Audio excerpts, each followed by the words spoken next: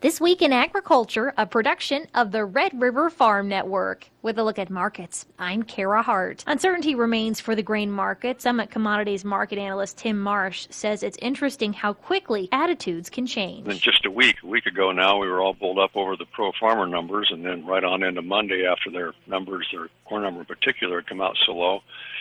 And since then, as it is with commodities, the attitudes of, through yesterday, had done a 180-degree reversal about regarding shutdowns in China and possible world economic weakness that would create less demand, and of course to talk about the bean crop. Pro farmers' bean number was pretty big, and others have kind of leaning in that same direction. So here we are, we're bouncing back today ahead of a 3-day weekend. Marsh says the September 12th USDA report will be the first yield-based survey of the new crop marketing year. This report is important when it comes to determining what the harvest low may be. It is a time of the year when it's tough to maintain a rally if you don't get a pretty bullish report, and this year in particular, there will be a lot of talk through the next couple of months about how much bigger the South American crops are going to be. We won't really get to the point where we worry about those crops too much until late December and into January. So most of the news out of South America over the next couple of months is going to be bearish at about the same time we're harvesting our crops. So that September 12th report is pretty important. It really needs to be quite bullish in order to rekindle the bullish enthusiasm for the market that was present here earlier in the year when we had our big rallies. If it's not, then it's the time of year when you could very easily sell off and fade into the fall. Harvest across the Dakotas and Minnesota will start picking up the pace following the Labor Day holiday. Progressive Ag Marketing market analyst Tom Lilja reminds growers to be watching those basis levels. Last year Canada had a drought, and we saw a big giant sucking sound of corn up that way. Now you've got southeastern South Dakota that's going to be down significantly on yields.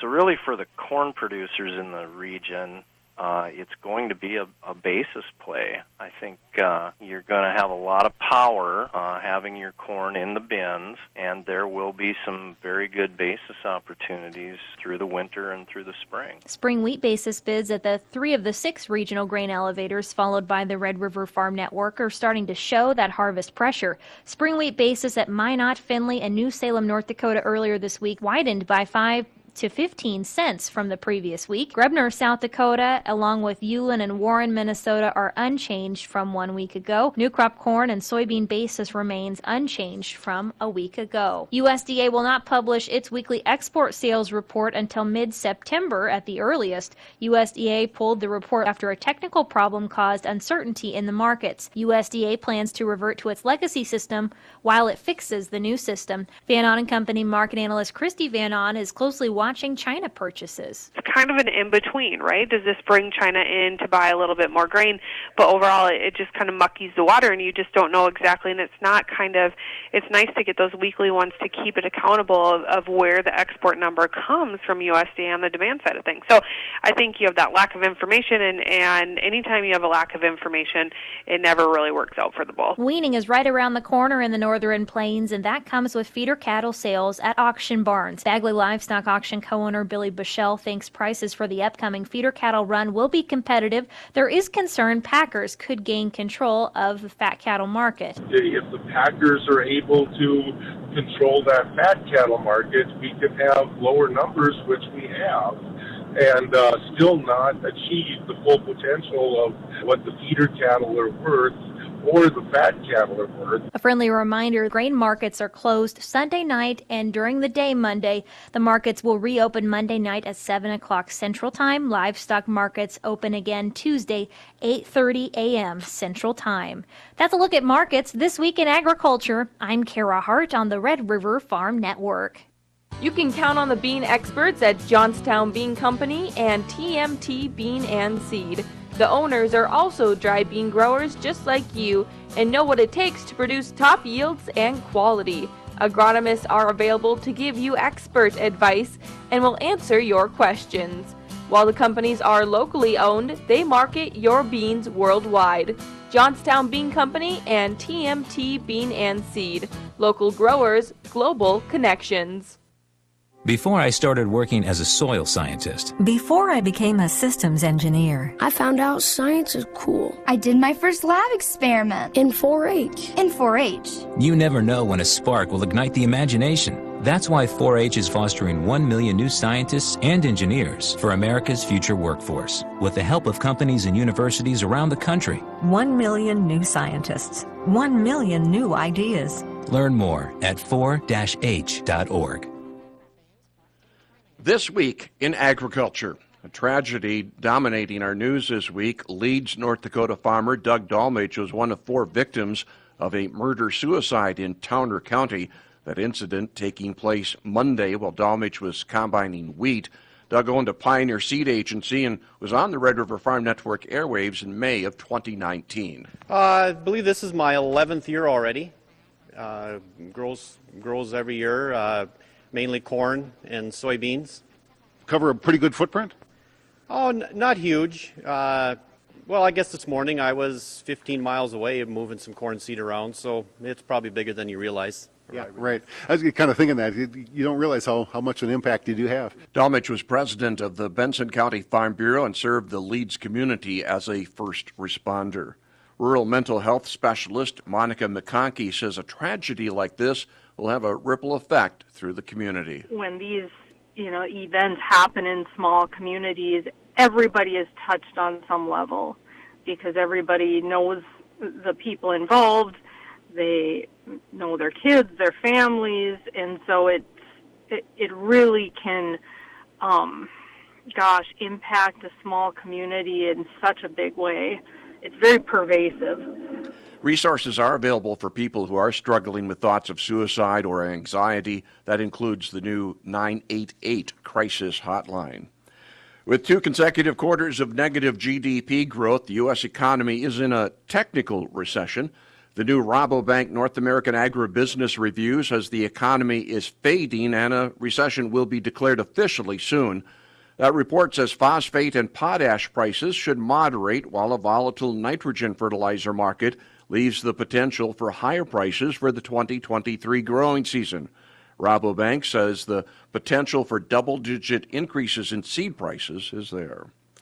According to the latest Kansas City Fed report, there's been an uptick in interest rates, but land values are slowing down.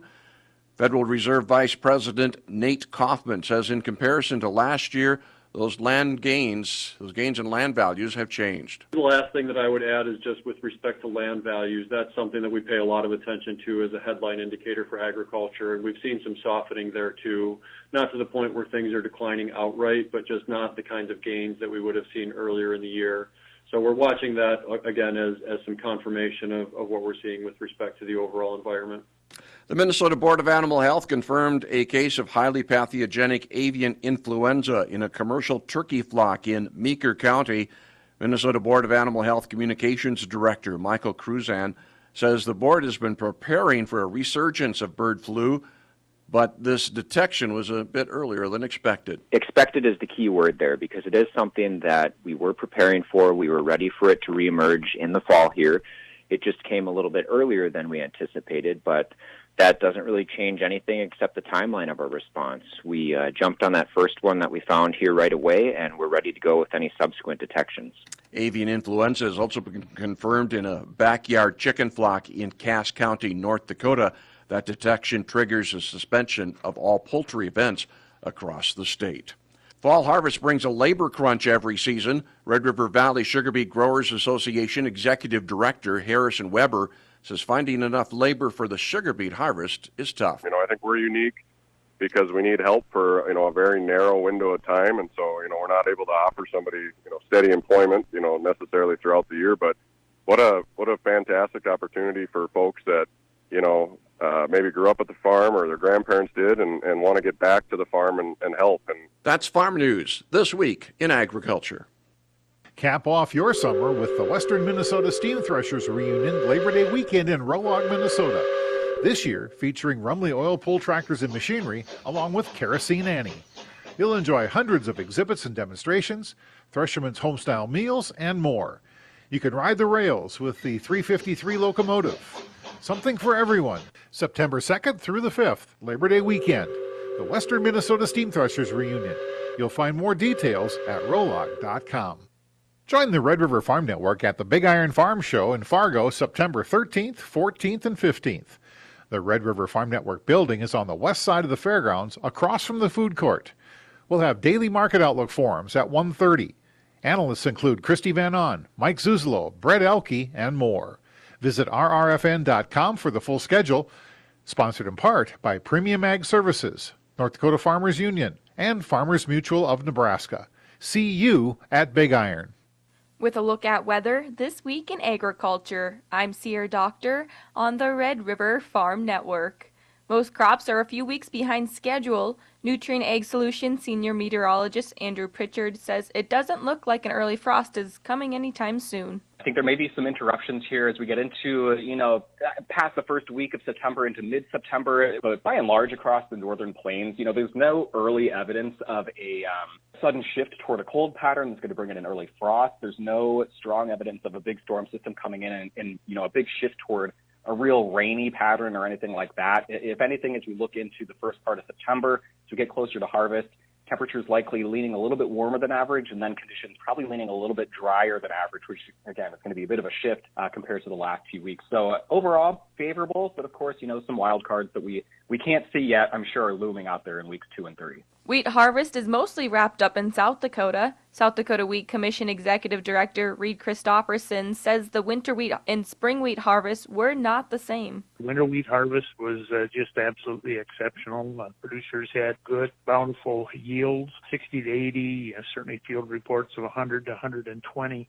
Good quality, good protein, just really turned out to be a nice harvest. Spring wheat a little bit different. We got into much spottier conditions with the probably heading flowering right at some of the extreme heat.